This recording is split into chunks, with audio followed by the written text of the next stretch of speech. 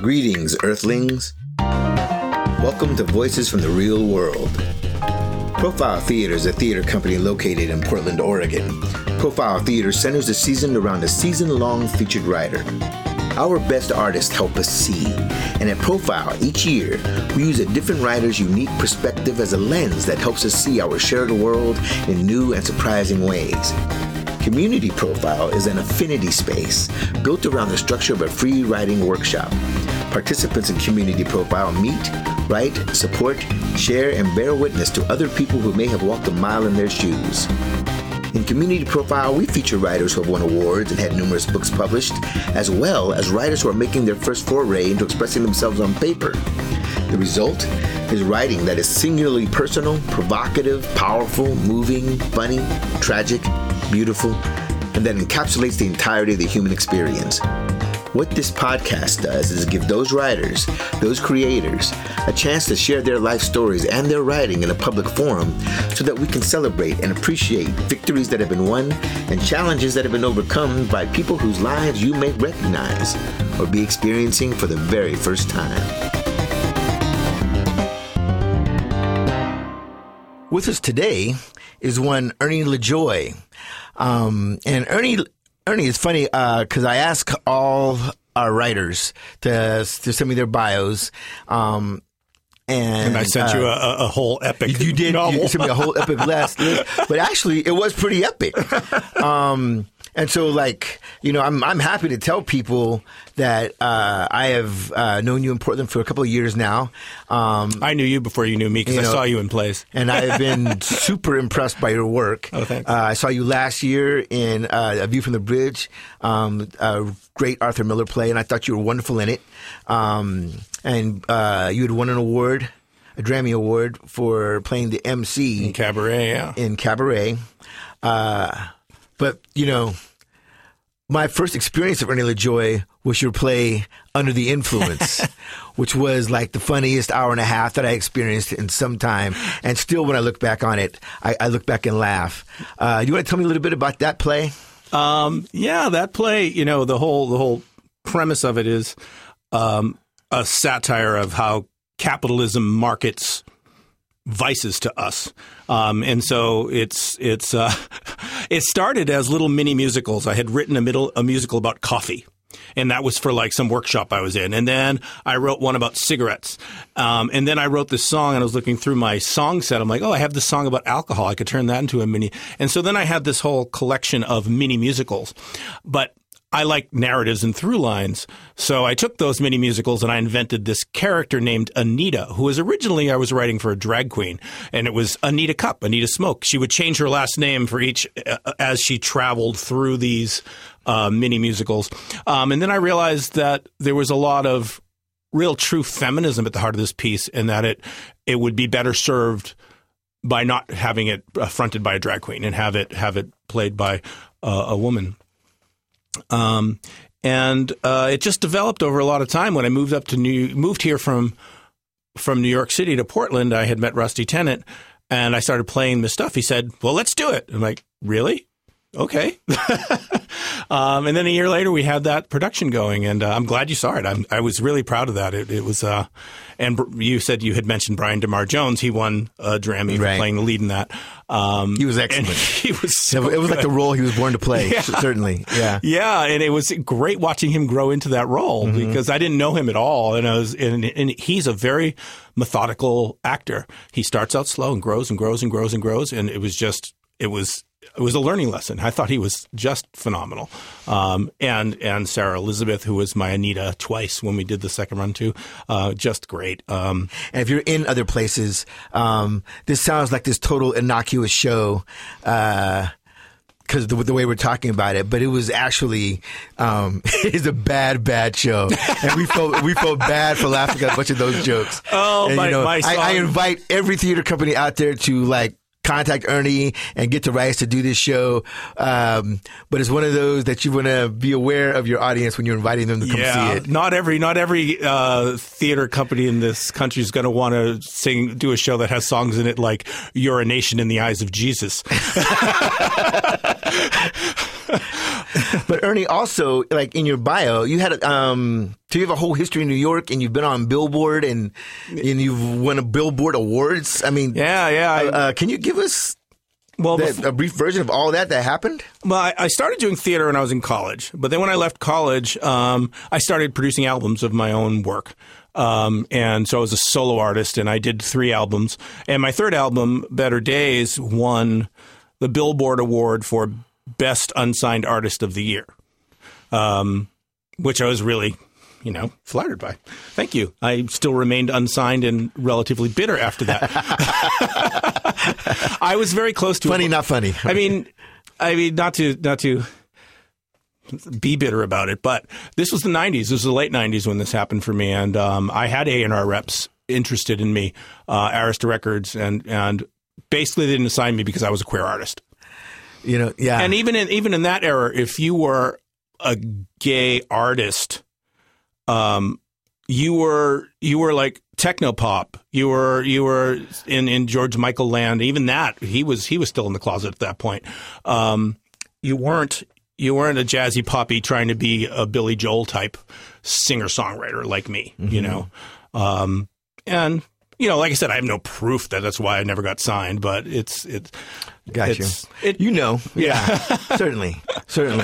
You got on the Billboard. You won this award for Unsigned Artist. Mm-hmm. How long did it take you to realize that you weren't going to get further with that? And pretty immediately. I mean, in the late 90s, I was touring around and doing a lot of gigs for gay events.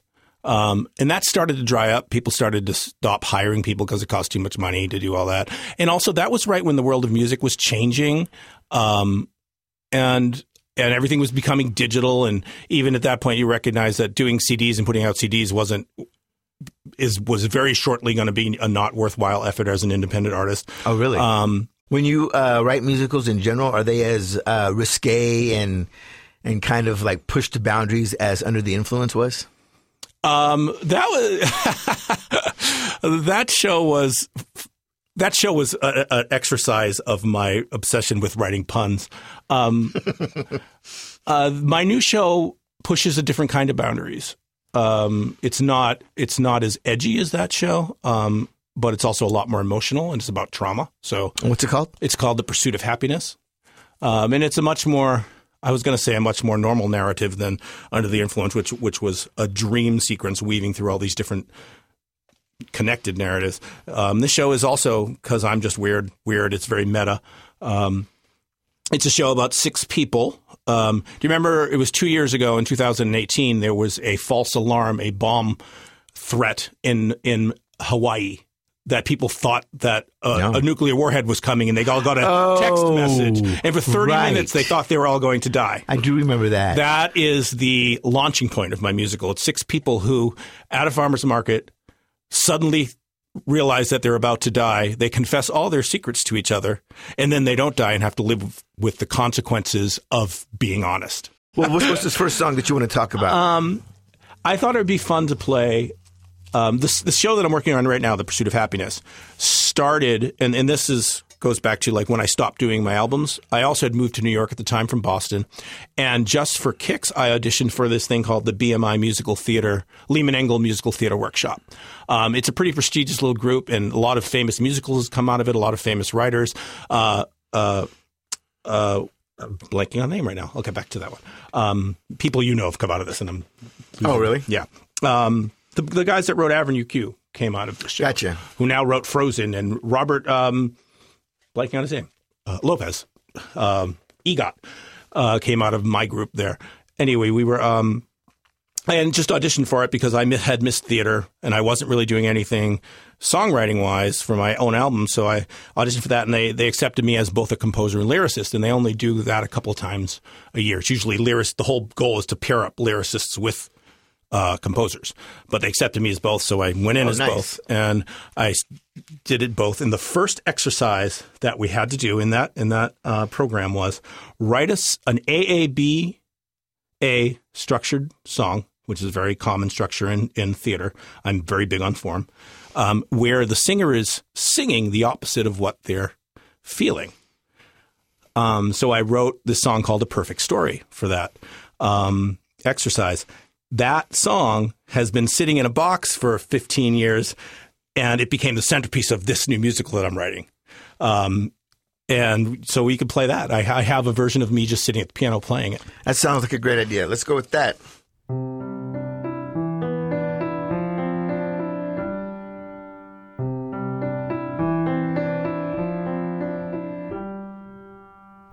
What a perfect story,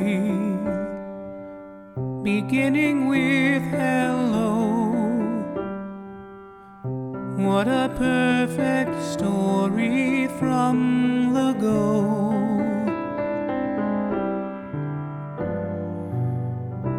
What a perfect story. The middle was intense. What a perfect story, such suspense.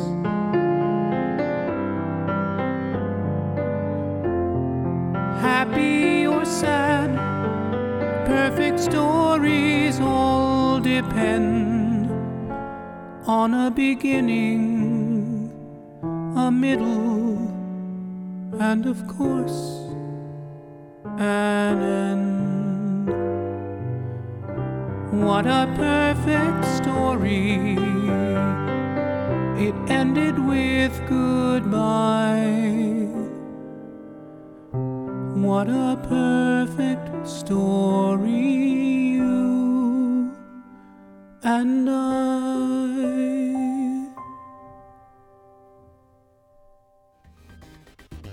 Well, let's take a break right here. This is Voices from the Real World featuring Ernie Lijoi. Profile Theater presents Paula Vogel's The Mineola Twins, a divinely funny comedy about America's culture wars from the 1950s to today. Well, you know, Mom thinks that conservatives just go around blowing up abortion clinics.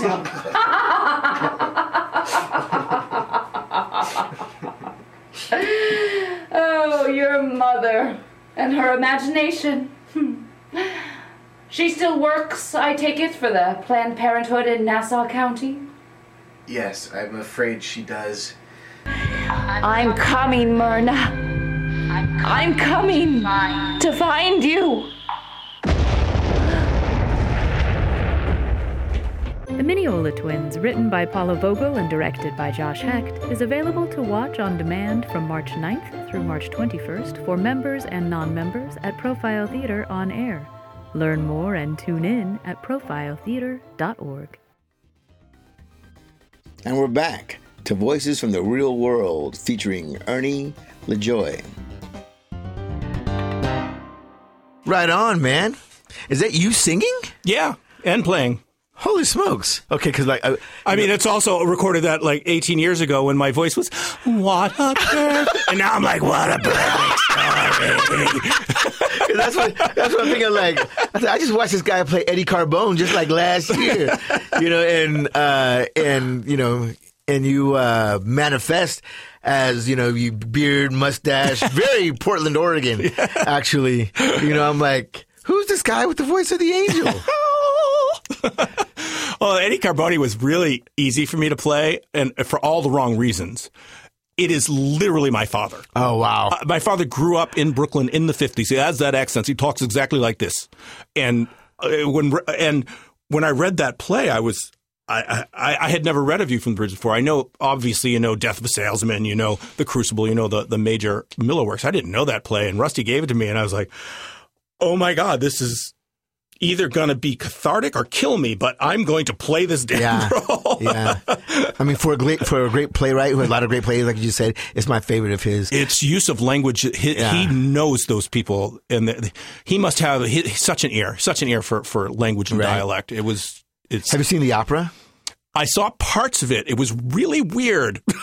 Oh, I loved it when it was here at the Keller. Yeah. And, I was already familiar with the play, of course, and I was like, that is a perfect subject for an opera. Saw little bits of it on YouTube when I was doing research for the play. There are roles that you play in your life that, like we talked about cabaret, I could do the MC every day for the rest of my life if people would pay me for that to be my job, because that was fun. I mean, even though it had some really difficult, struggling moments in it, it was fun. playing Eddie Carbone in A View from the Bridge was a kind of theatrical masochism that I never want to go through again. Yeah. I was exhausted every night after that play. Yeah, that's an intense one. Yeah. I'll think twice before I take on something of that magnitude again. Well, you should definitely do that, though. Yeah. So what's your next song you got for us? From Under the Influence. Let's do it. There's a song called The Routine that the MC sings at the end of Act 1. It has a funny monologue that leads into it. We can just play the song because this is me singing that also. I'm not playing piano on this one, though. I'm not this good of a piano player. My friend Doug Hammer played on this, and he's amazing.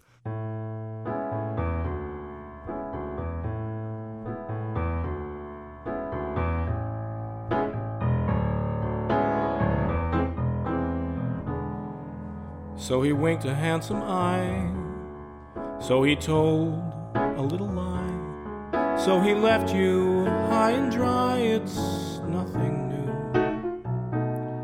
Now you linger at the bar, eating olives from the jar and feeling blue. How can you say that this was unforeseen? By now you should be used to the routine.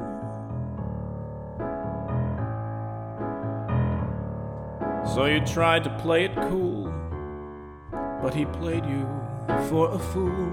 Now you sit there at your stool and sing the blues.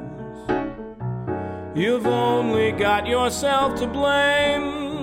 Don't know why you'd play a game you always lose. Every evening it's the same sad scene. By now you should be used to the routine. Men are cads, men are heels, men are scum, men are vermin. You spout your sermon as you sit and sip your gin. Men are base, men are beasts, men are brutes, men are vile, yet you smile at every man that wanders in with that desperate grin. Then you shout out, life's a bore, and you stumble across the floor, and they pour you out the door and out of sight. Meanwhile, back inside the staff, well, they got a hearty laugh again tonight. They're not laughing to be mean. They've just gotten used to the routine.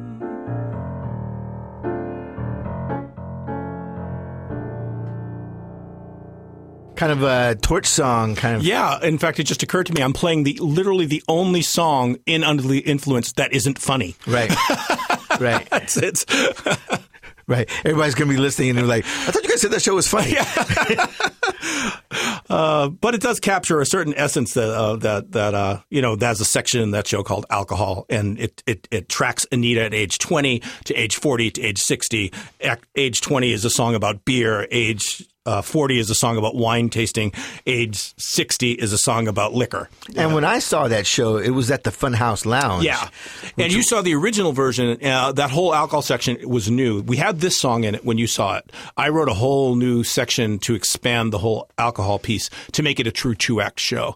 And the wine tasting number is one of my favorite new things. I wish I had that on record. I would have played it for you. Yeah, just if you're not in Portland, the Funhouse Lounge is an actual bar. Yeah. And that just has a performance space in it. Yes. Like this small little it was a great venue for that show. Yeah. And they also have the creepiest clown room. They have the creepiest clown room. They certainly do.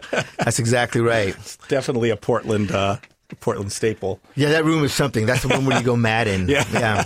Uh-huh. So your last song is the one that you sent me.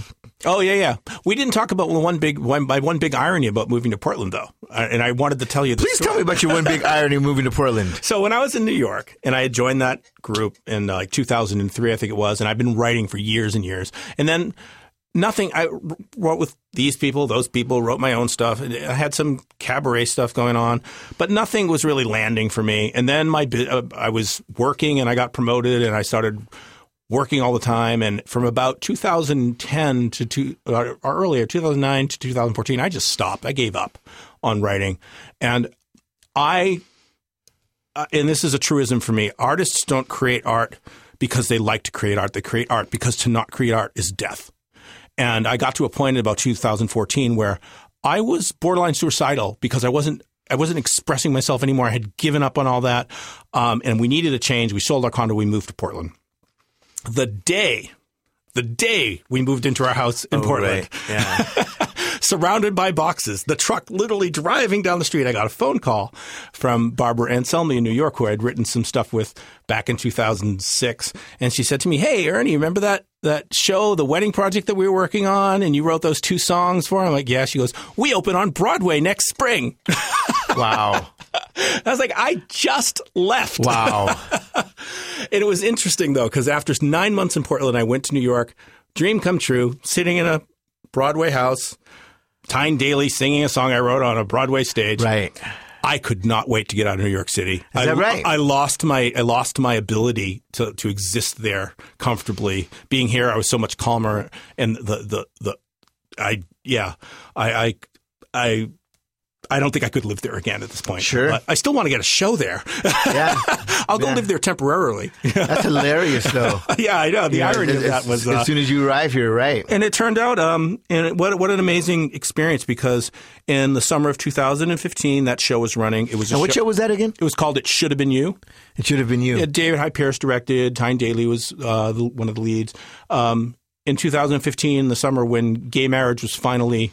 federalized, the show we had on Broadway was a show about gay marriage. So I felt for a moment I was like part of something, you know? Yeah, I mean, and you were. Yeah, no, it was Zeitgeist. It was nice. What a thrill. Hopefully, I get to feel that someday again.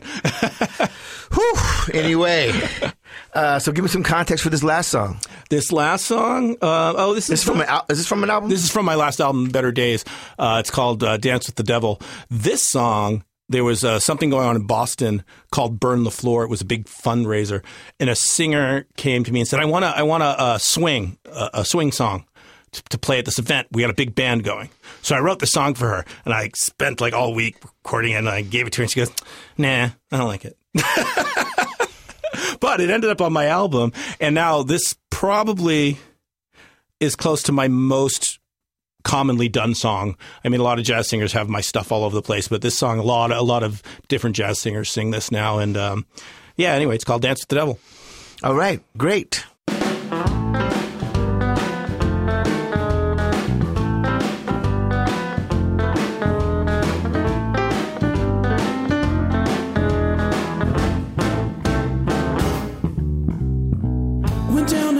On a Saturday night, it's a hot new swing club. Heard the band's on side.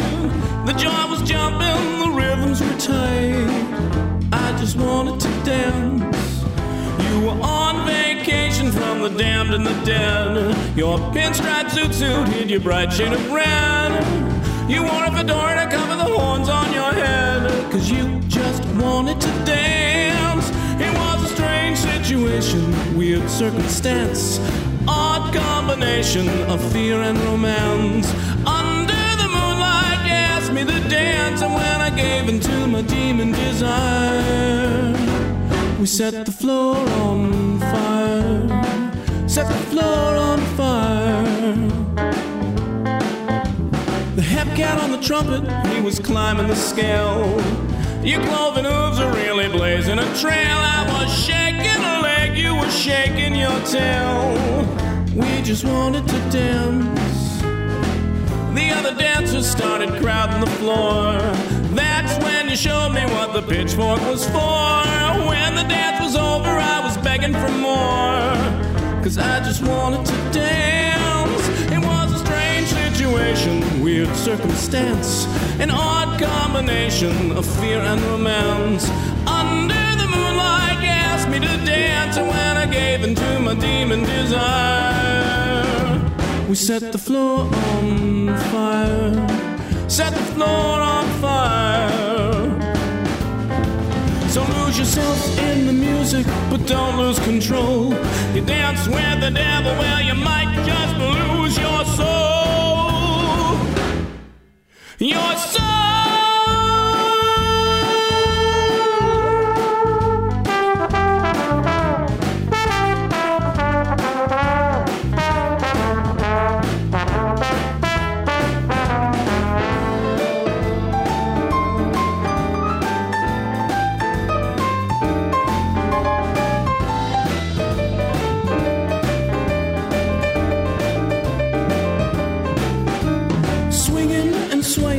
Under your spell, you move like an angel, not an angel that fell.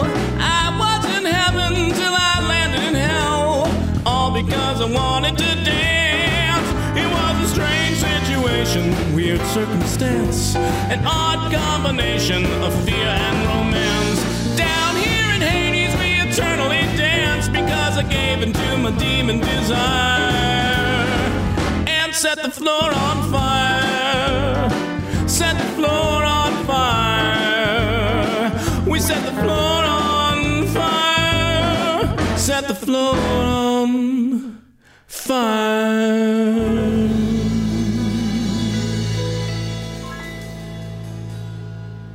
That is a fun piece. Yeah, I like that one. That's real fun to sing live. Right. We did it at my birthday show in Kate Murr sang. I played guitar and she sang it. It was really fun. Kate sang that? Yeah.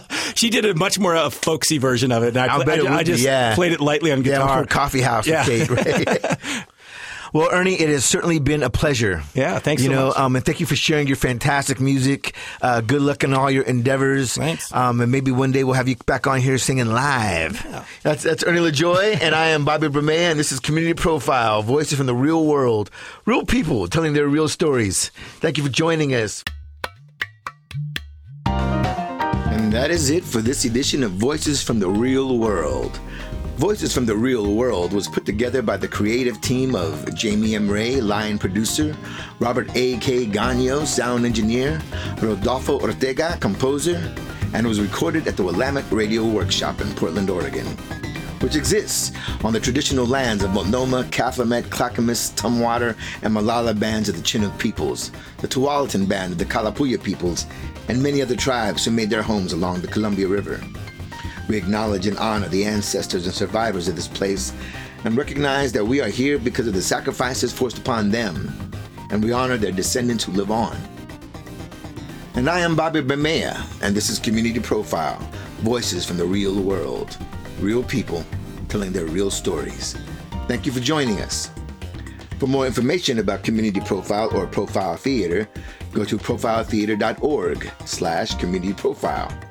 To hear more podcasts, go to profiletheater.org/on-air, where you'll find other episodes of Voices from the Real World. If you have feedback or suggestions for me, I'm taking all comers. Write me at bobbyb@profiletheater.org. One love and peace out.